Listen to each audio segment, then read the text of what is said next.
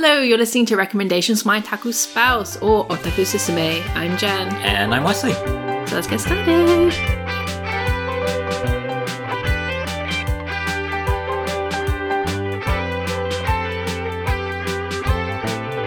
And in this episode, we're going to I think we're going to actually be talking about something we've never talked about before. Is it? I think so.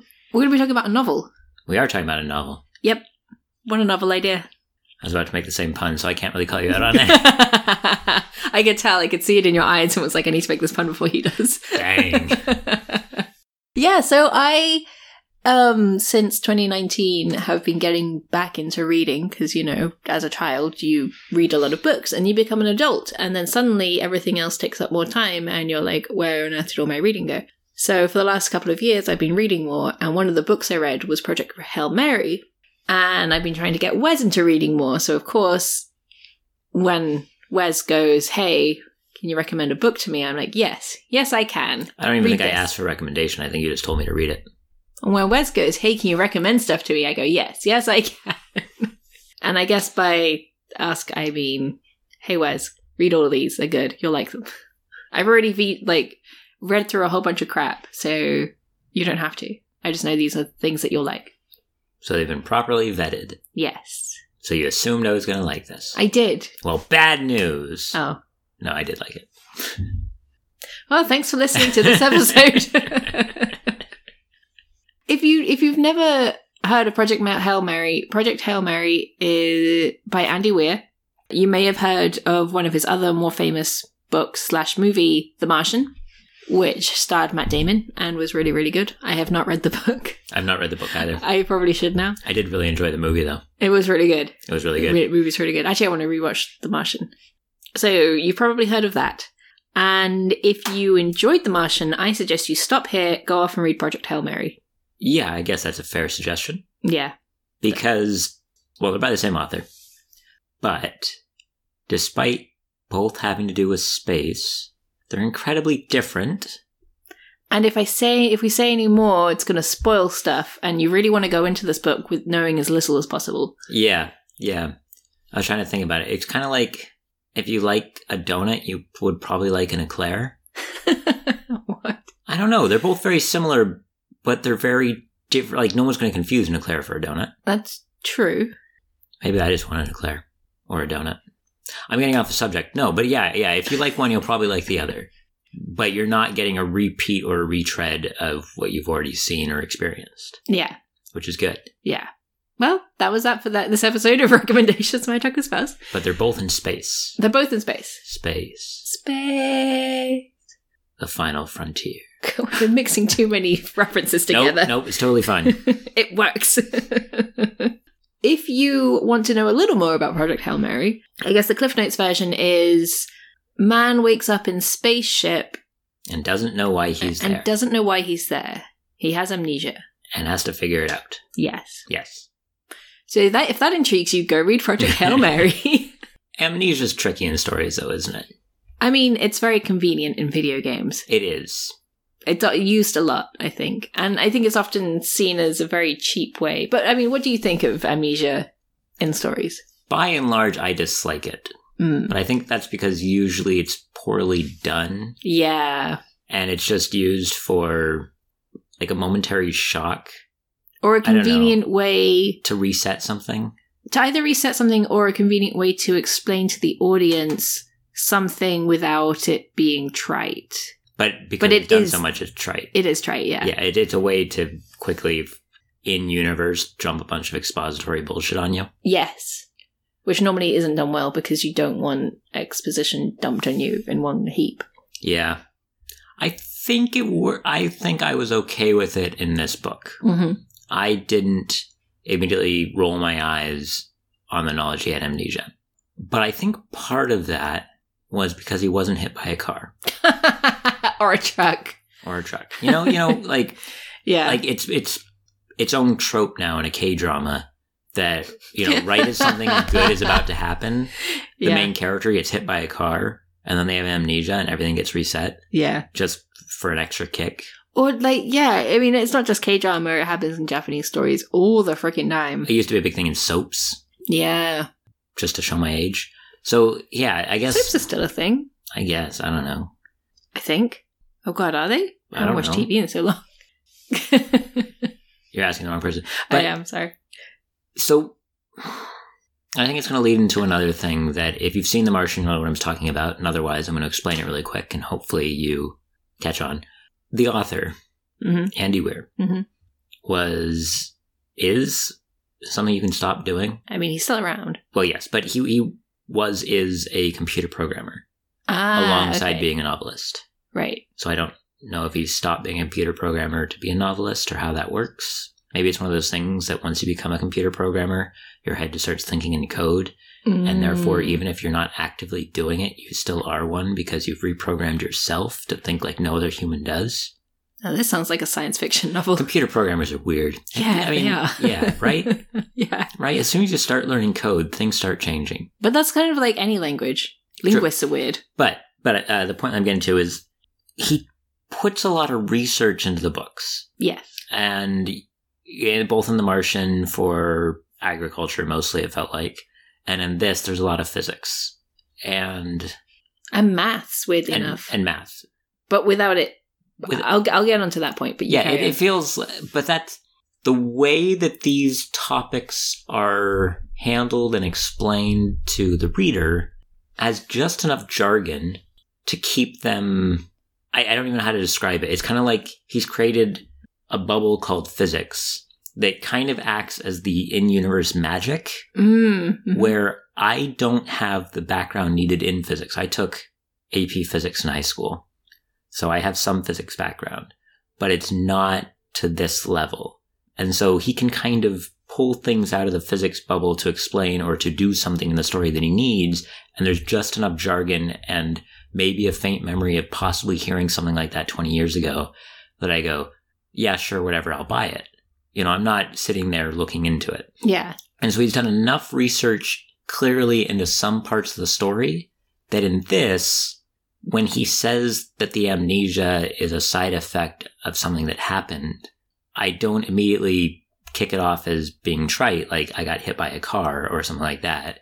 Or, oh, you got to re-jog their memory by bashing them again or something stupid like that. Yeah, it makes sense when you find out why he has amnesia. Well, it even makes sense before you find out why he has amnesia. It makes sense kind of with the initial explanation.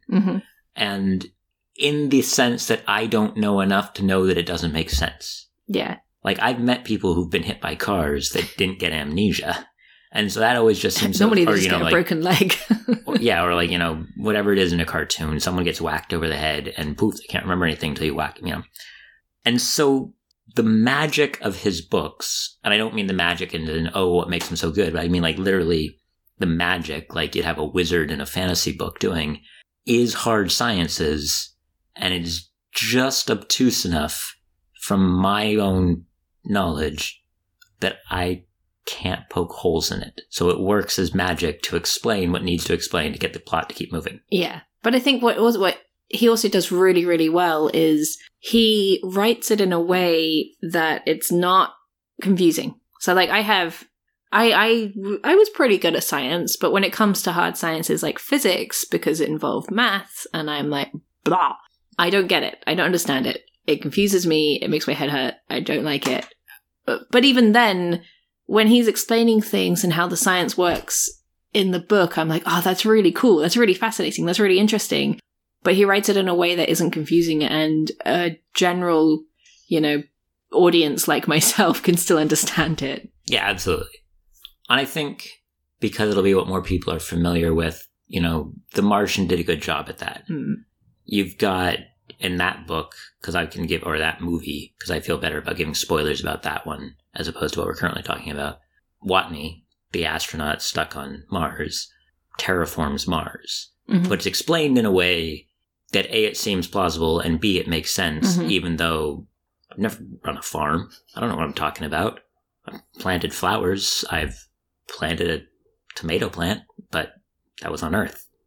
So yeah, so it all makes sense. And I feel like this book does the same thing. Yeah. And it's really well done in that way. And I think not just with physics, but with a whole bunch of different sciences as well. Like, yes. No spoilers, but he does touch on like environmental science and geography, not like physical geography, but like geography as a subject. Yeah. And that's more my forte. I did environmental science at A-level.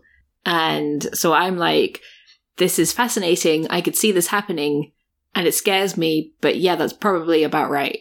I mean, obviously he probably fudges it a little bit for narrative purposes. But I mean, like you said, it's obtuse enough that you can't poke holes in. I get the feeling... So it's something that annoys me, right? In stories, the plot needs to happen.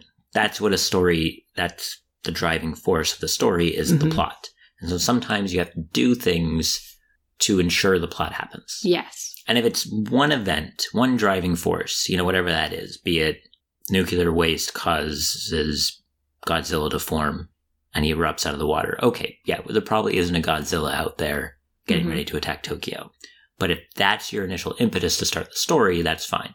But I hate it when you get a bunch of those. Well, this has to happen for plot. Well, this has to happen for plot. Well, this has to happen for plot, right? Yeah, there's another science fiction story that I've read that does that, where a meteor hits Earth off the coast of America and wipes out all the politicians in DC except for an environmental politician. Very convenient. Very convenient, and it's only thanks to him that they're able to get women to become astronauts and push the whole. I really enjoyed it, but I know a lot of people complained that there was a lot of that where there's a lot of circumstantial things that happen because the author needed other things to happen. Yeah, and even the author is like, yeah, I did, but I don't care because it's my story. But when you have a bunch of those things, or when you're massively going against the character you developed for a character, I really dislike that.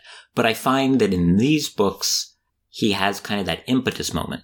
So I'm talking about I don't understand sciences. Mm-hmm.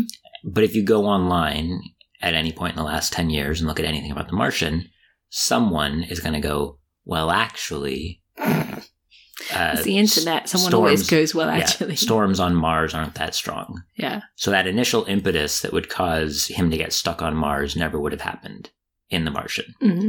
And you're like, okay, I'm fine with that, though. That's your impetus moment that causes the story to happen. Some way or another, he needs to get stuck on Mars. And so I feel that in this one as well, you kind of have that initial bullshit moment that sets the plot in motion. But then after that, things fall in place or are described well enough that they don't feel like another, well, that's just bullshit moment. Well, actually, you say that, but the actual impetus moment that gets him into space, I thought was bullshit. We'll save that for later. We'll save that for later into the spoiler section. Okay. I mean, we could even go to the spoiler section now. Spoiler section 1 or spoiler section 2? Spoiler section. Spoiler level. Do we just want to say that if this sounds interesting and if you like The Martian, go read it? Yeah. Now, anything past this might include spoilers and we're not entirely sure how many of them. Yeah. So yes, if you think that sounds good, if that tickles your fancy, go off and read it. If you're looking for a nice, fun, hard sci-fi... You're looking for something fun and hard. God damn it. Go read this. Oh, I'm sorry, I lost it.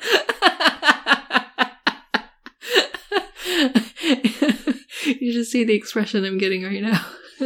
Sorry. You go read it. Why do I do this to myself? Okay. So, spoilers. Okay. Spoiler level 1. Yes. Oh, spoiler level 1. Spoiler level 1. From this part forward, there will be some spoilers. Yes. So if you've read the book but you haven't finished it, maybe you can keep listening. Yeah. What's that? What do we want to start with? Well, I guess we'll go from where I just left off in the initial impetus that gets him off of Earth. Yes. So basically, Earth is in danger. Yes. Because space microbes are taking energy from the sun, and obviously, if the sun loses a certain percentage of its heat, the planet Earth will be fucked because we kind of depend on that. Well, I mean, that's the life cycle of a sun, is it slowly burns out, and they're just speeding it up. Yes. And so, obviously, Earth goes, well, that's bad. We need to fix this. Let's get a bunch of people together, and we'll go off into space. And the main character, Grace, he's actually just a teacher that just happened to be at the right place at the right time and gets dragged into this. He'd also written a paper, I think, that brought him onto the radar initially. Yeah. But yeah, there is a bit of the he's a middle school teacher. What's he doing in here? Yeah, but that wasn't the impetus that I found bullshitty. It was the whole, we have all of these experts and astronauts, and through some kind of accident, they're no longer able to go on the mission, and so he's their only option. Well, I thought the accident was kind of the other bullshitty. 2 scientists. You have the mission was going to have an astronaut, an engineer, and a scientist. Yeah. And then there's a backup crew. And the 2 scientists. Yeah. Okay. So it's weird because they explicitly say when they formulate the 2 teams that they will not be together. They will not be together. Yeah. On their own. And then they're constantly together. Yeah. And so when the accident happens to kill off the 2 scientists, leaving the mission with no scientists, it's kind of like you'd already established in universe that there were safeguards that this shouldn't happen. Yeah. And then they just wave it away as, oh, it was just an accident. I feel like if it had been like a terrorist attack or something, that would have been actually a lot more interesting. But for it to be purely an accident, the same with why the engineer and the... well, no, that one I feel that they did do a good job at explaining. Prepping for. Okay. Because that was, so... I still felt the initial reasoning for his amnesia is a side effect of being in a coma. Because they have to drop the astronauts in comas because they're sending them, whatever it was, 14 light years away. Yeah, and they don't want, 14 years of isolation to turn you insane. Well, it wasn't going to be 14 years because they were traveling at, near the speed of light, so time dilation. I think the whole trip took like 3.5 years. I thought it was like... It was like 3.5 to 4 years, I think. I thought it was like 17. No, sorry, not 17, 7, because it's 14 there and then 14 back, so there was it would no be a back. total of 20. There was no back. No, but I mean sending the... Oh, sending them back. The robots. Either way. Maybe you're right. Either way, Oh, wait, yeah, because if they're... Maybe it took 14 years to get there, but because of time dilation, they experienced less? I thought there was something weird about something that. like that, yeah. Again, the hard science. Yeah. Mumbo jumbo. Sci-fi. Sci-fi. Insert sci-fi here. But yeah, so they knock them out so that they don't have to experience the time and go crazy being stuck in a small metal tube with 2 other people. Yeah, for several years without anything else to do. And so they were passing off the coma as being a part of that. Yeah. Because they're passing the amnesia off as being a part of that because you're in a coma. And they're talking about... They have this whole bit where they talk about the people they hire to make the coma pods essentially as being, part of this cryogenic freezing system and this and that and the whole thing. And again, I don't know enough about cryogenic freezing except for people make fun of it and say that Walt Disney's brain's on ice somewhere. It's one of those conspiracy theories. I know, right? I've heard it, but it just makes you laugh. So could a long-term coma can yeah, if you're saying damage. a long-term coma causes brain damage, that makes sense to me. Yeah. So if you're saying that they've somehow improved it so that it only causes amnesia, which is a type of brain damage, but not to impair your neurological functions that much. He doesn't get amnesia because of the coma. He gets amnesia because of something else. I know that. Because of something else, yeah. But that's the groundwork that they laid. Right, yeah. So that when they say initially he has amnesia... I felt they'd laid enough groundwork to make the amnesia feel more plausible than he got hit by a car. That was fine. And so when the other 2 also die in the procedure, when they're talking about the company that made it, they talk about how, there's these possibilities and this and that. Yeah. So there's things left there. Yeah. And honestly... Because the author needed a reason for him to be on the ship alone. Yes. And to have to deal with the situation by himself. Yes. And if there are people out there cryogenically frozen right now, it's not. Sorry to all the cryogenically frozen people that we may have just insulted. No, it's fine. They're loons, but it's not going to be a Futurama situation. If there's people out there who are frozen, most of them are never going to wake up again. Well, it's not in our lifetime. I don't even think, even in some later lifetime, I don't think they're going to be brought back. I think that if people out there are promising to cryogenically freeze you, it's a scam. And they're just putting your body on cold storage until everyone is dead and they walked off with the money. I don't think it's a viable technology right now, is what I'm trying to say. But in this universe... if 2 people die because of it, I go, yeah, okay, that makes sense to me. Let's roll with it. Okay, fair enough. I never questioned that part of it. Fair enough. But yeah, the 2 scientists dying in a stupid scientific accident on Earth when you've already tried to establish that there's checks and balances in place so that wouldn't happen. Mm.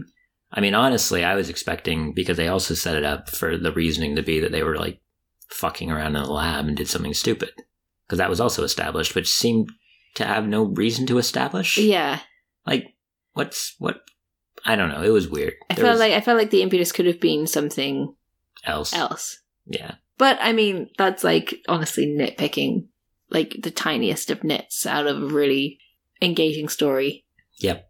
Now, if we want to talk about general ignorance, meaning that I accept a lot of what happens without question because there's just enough that I do understand, there was one thing in the book that I do have a fair bit of knowledge about that I therefore didn't think was as well represented. Which brings us to spoiler number 2. Yeah, so if you are not halfway through the book yet, turn back now. But if you are halfway through the book, so Grace makes first contact. Aliens. Well, alien. Yes. And 2 days later, they're talking to each other. I thought it was 3 days later. I don't give a shit. Time dilation, Wes. Time dilation, yeah. Yeah, so he meets an alien that is, he nicknamed Rocky because he looks like a giant rock with multiple, like a rock spider, with multiple legs and arms. If there actually is a creature called a rock spider, it probably doesn't look like that. It looks like a spider made of rocks. Yeah. Is there actually a rock spider? I Probably. There's a billion spiders out there. It feels like they're discovering new ones all the time. I don't know. But yeah, he finds a spider made of rocks. Oh, no, I kind of imagine Rocky looking like that. No. No, I don't. I just wanted to show you a picture of a spider because I know you hate them. Thank you, dear. Yeah, straight up. If I was the one on board and I find an alien ship off the port bow and then they send over a gangway and I open it and there's a spider on the other end, I'm closing my door and this story's over real quick. I'm getting my, giant newspaper and I'm going out there. I'm going to whack. I'm going through the entire storage bin on my spaceship and I'm saying someone better have packed the industrial raid. This is not happening. We are not having first contact with spiders. Space spiders. Nope. But no, so he finds a rock with 5 legs whose blood is liquid mercury or something. And, it's this whole thing. I thought that was really cool. I do want to say that I thought it was really cool how clearly Andy Weir found a planet, researched it, and then imagined what would an alien species that evolved on this planet be like. Is it a real planet? I think it is. Again, there's just enough detail that I'm like, yeah, I'll roll with it. Yeah. But I'm not. But it's really cool that he did that, and then that then introduces really interesting challenges throughout the story, because how does this mushy, mostly water meat puppet interact with a rock spider? A rock spider that's evolved on a planet with a completely different pressure and atmosphere, and it's like, oh, this is so good. And ammonia. Yes, atmosphere. Well, yes. Yes. Yeah. So, but even still, 3 days later, they're talking to each other. Yes. Because they are completely different species, and evolved on completely different planets, Rocky speaks, he doesn't have eyes, and he communicates through musical notes. Well, Which through... chords, essentially. I think they ended up describing them as chords. Yeah. Which through, insert sci-fi here, Grace is able to create a computer program that is basically Google Translate for magical, musical alien spiders. Yeah. Which Rocky doesn't have. Rocky has to do it entirely through memory. Which he does because he has really good memory. There, done. 3 days. You are a translator, dear. You just said the magic words in there. Google Translate. Would you feel comfortable interpreting a conversation about incredibly hard science using nothing but Google Translate and accepting what Google Translate put out as it put it out with no post-editing? You just take the Google Translate out and you give it to the other person and you take whatever they say, put it through Google Translate and accept that one for one. No, but I have been in a country where I haven't spoken the language and we've somehow been able to communicate with other people. We have ordered a meal. And we managed to get hold of a phone to call the bank because and a guy swore at us accidentally. He was using through Google Translate. but no, because that leads me into part 2. Right? Okay, well, I mean, even before we get to that leads me into part 2 of this whole thing. In that situation, because that's a perfect example I think you're giving, we used a lot of charades. Yes. Anyone who's learning another language at some point will use charades. Mhm. But charades are so human-based. Charades are another language. They're just stripping language out of it and replacing it with form. But they do that in the book. They learn, oh, if I move this way, that must mean this thing. And then Rocky starts copying him and he starts copying Rocky. They kind of get that. But you'd still have to explain that on some level. You know, you kind of get the wave or whatever, but you also kind of get the miscommunication when he turns on his gyroscope or centrifuge and Rocky starts spinning his own spaceship and he's like, I don't know what he's doing. He's like, no. Yeah. So you do get a little bit of that in there. But you can't rely on charades to act as a backup to language when you're also having to learn the charades to teach. Okay, so I actually don't remember if it took them 2 days or if it took them longer, because I felt like it took them months to establish language together. I thought it was like 3 days. I think I have to go back, because I remember him saying how, they, do different things and like somehow managed to establish X word in English equals X word in Rockonian or whatever it was, what species he dubbed Rocky. But that leads me back to the same issue, is that, and this is a constant thing in translation, and this is one of the reasons why I think a lot of people who aren't multilingual or who aren't translators have a mistaken view of the translation and what it means to translate, is that words between languages are not one-to-one. Mm-hmm. And some things maybe, but a lot of words do not have a one-to-one reference in another language. And so as you start to make this spreadsheet of words, it's going to break down really quick. Mm. We were just talking to someone the other day who, a friend of ours, Japanese native, was visiting America, and an American said, I'm fixing to make dinner. And their thought was there a mistake made? Did something screw up? Should I help? Because they heard the word fix, and that to them means broken. Yeah. You have to fix something broken, but that wasn't it. It was just a local slang that I'm about to start. I'm going to do this. Yeah. And so much culture is embedded in words, and that you're not going to get that one-to-one. And so I think that you get a lot of people who look at, it's a big thing, especially among the Japanese to English, terminally online fan community, and that they have this idea that what they want is straight one-to-one literal translation. But that doesn't exist, and it never will. I mean, even I think as you get really close, like if you were to go and grab 2 Romance languages, which English definitely is not. English is a disgusting hodgepodge of the rest of Europe. I'm not disagreeing, I'm just laughing. But if you were to take 2 Romance languages, you could get really close, but at the same time, you're going to have a bunch of them saying, oh yeah, queso means cheese. And then France is going to go fromage, just to be different. But they're still Romance languages. You have differences between Mexican Spanish and European Spanish as well. Yes. Even, American English and British English and Australian English. Yeah. Yeah. And so I think if you were to tell me that in a short period they were able to get basic concepts across, that's fine.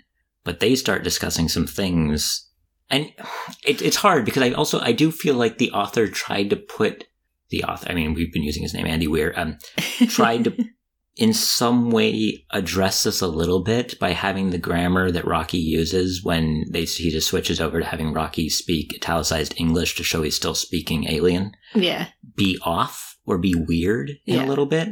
But, and again, I'm only picking on this more because it's a field that I'm more comfortable with. It got to me. Not enough that I stopped reading, or not enough that I sat there and went, prump, prump, prump, prump, prump. I just kind of went, damn, if only it was that easy. And then I kept reading. Yeah. So there wasn't even a pause. It was just kind of a, you wish. Because it's a good book. It's really good. But linguistics are hard. I imagine, though, physics and environmental science is also hard. And somebody with a lot more knowledge in those fields would be like, yeah, I can see where you're coming from, but that's not exactly how it would work. Yeah, no, and I'm... You're not about to go to the internet and be like, man, this book is terrible because you got linguistics I guess technically wrong. I'm going on the internet right now and I'm saying, you got the linguistics wrong, guys. Well, actually... But... Right? Yeah. Right? Yeah. So I am doing that kind of. But I don't want to do it in a way that would dissuade people from wanting to read this. Yeah. Linguistics, sorry. But it falls into that back thing, where I was saying I know just enough physics to be like, yeah, sure, whatever, this might sound feasible, but not enough physics for that not to just be kind of in Marvel movie terms, the nanomachines, right? Yeah. And you kind of get a second one of those with the Xenonite that the Rocky aliens just use as their main construction tool or whatever. Yeah.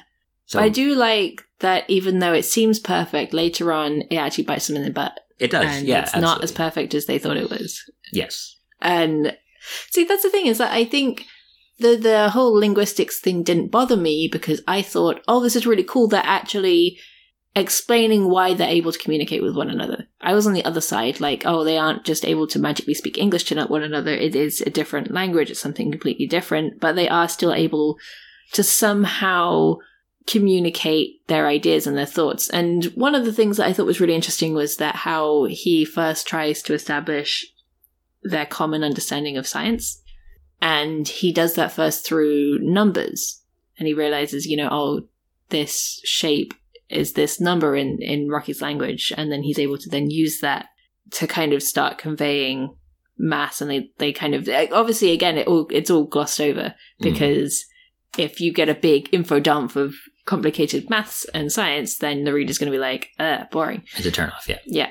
So he manages to spin it in a way that feels like, oh yeah, I can see how this is happening, and it makes a lot of sense, but without it being expose dump. Yes. I know. I liked it. I thought I really liked I honestly think that was my favorite bit, was when they first contact and they're communicating and he's like, I need to go full unconscious, otherwise I will go crazy and die. So don't worry about me. I'm just going to go. Yeah, that was pretty funny. But when he's like, how do you tell someone that you need to go hallucinate for 8 hours? Otherwise you'll die. And I was like, yeah, that's a good part. Actually, that's another thing that I think this book did really, really well. The comedy? Comedy. Yeah, we're describing it as this hard science about this guy stuck in space and he's got amnesia and he's trying to save the planet and there are aliens. But it's so funny. No, there is a lot of funny. I think that Andy Weir's got a good grasp on separation, I think. The funny bits are funny and the serious bits are serious. Yes. And I think that works really well to his credit. Mm-hmm. So when shit hits the fan, you feel it. You're as tense as the characters are because things need to happen and things need to happen now. They're not going to crack jokes. Yeah. So, yeah, I think... But the comedy, I think, is really well set up and it hits really well, too. Yeah. It could be because it's the kind of comedy that we like. That's true. It's dry sarcasm. Yes. Most of the time. Yes. But and references, yeah. Well, okay, but that just brings back... Okay. We are 2 English speakers, and you didn't know what the title meant. I did not know. You're absolutely right. I did not... I had to ask you afterwards what a Project Hail Mary was. Yeah. Because it was mentioned again in Horizon Forbidden Wilds. Forbidden West. She keeps calling it the Wilds. Anyway, Horizon Forbidden West, and someone used the term a Project Hail Mary, and I was like, wait, that's the same name as the book. It means something? I thought it was just the name of the ship. No. So it is things like, or... Do you want to explain it for people who like me who actually don't know what a Project Hail Mary is? Just a Hail Mary. Oh, a Hail Mary. Okay. A Hail Mary. Hail Mary. Yes. And, I mean, my exposure to it as an American, beyond the fact that it is a common Catholic prayer, is in American football games. And it's kind of that last-ditch effort where you're throwing everything into one chance, and then you're just crossing your fingers and praying that it all comes out on the other end. So that's the plot of the book. And that's how it works. Yeah. But without me growing up with American football in my life, it would be a Catholic prayer, and I'd be kind of confused about what's going on here. Well, I wasn't confused. I just thought it was the name of the ship. And then when it was used in another situation, I was like, I guess this is a thing. Yes. I don't understand what this thing is. What is this thing? Language is weird. It is weird. And it's entirely tied to culture, and attempting to separate the two will never work. All right. Come on, Grandpa. Get down from your soapbox. Shush. I can't get down from the soapbox. My knees don't work anymore. I'm stuck up here forever.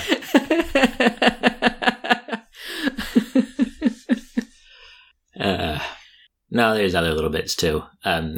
Like that were good or that were bad? No, they were good. They were great. I really, really enjoyed this book. I don't want anyone Yeah. to get the wrong impression of this. I think it's a really, really good book. Yes. I think by and large, it's a 2-person act with the 2 guys stuck on the ship.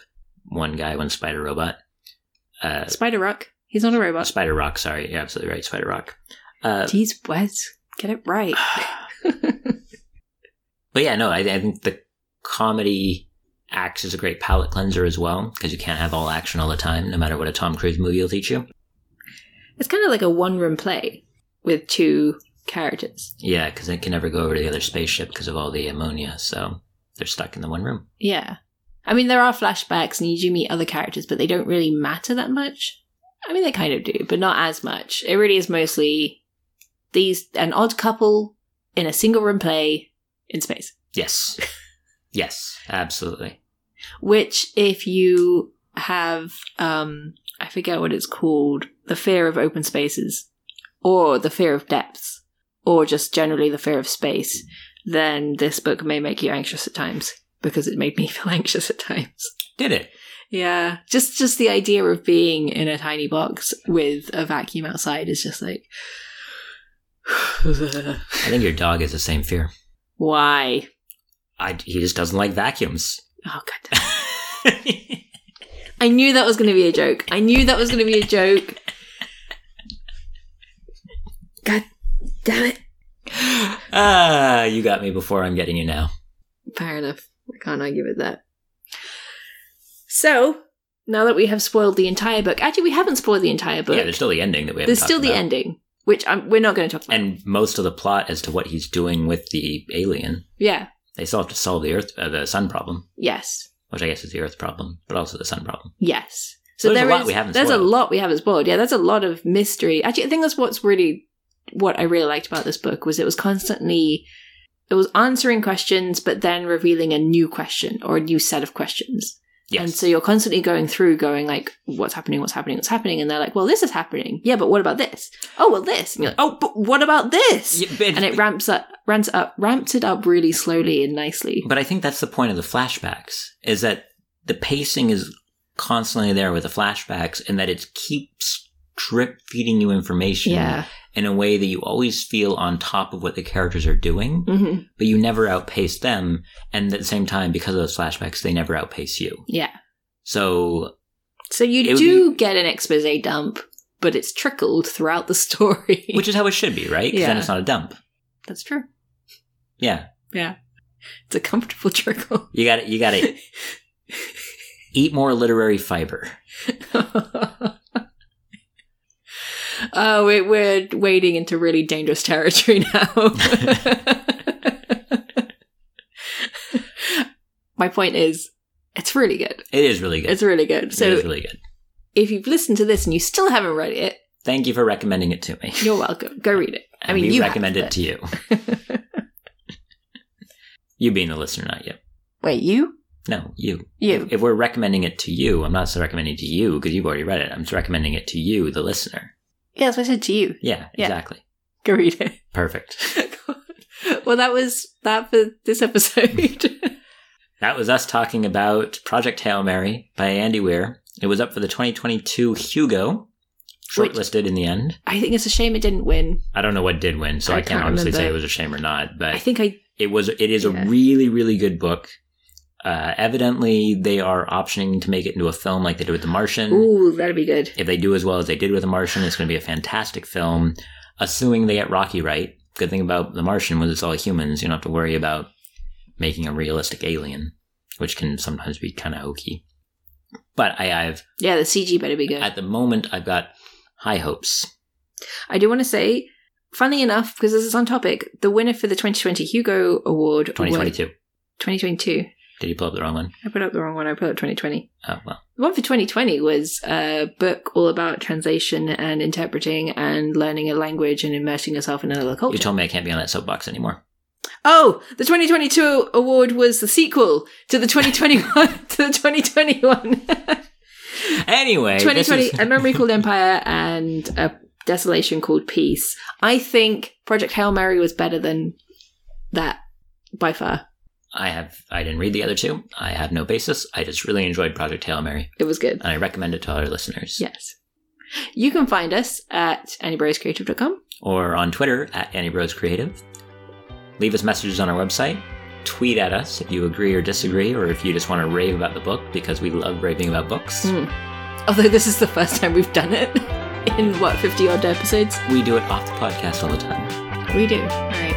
I'll be recommending you more books. Excellent. I'll have to return the favor. Good. Challenge accepted. Oh, bye. Bye.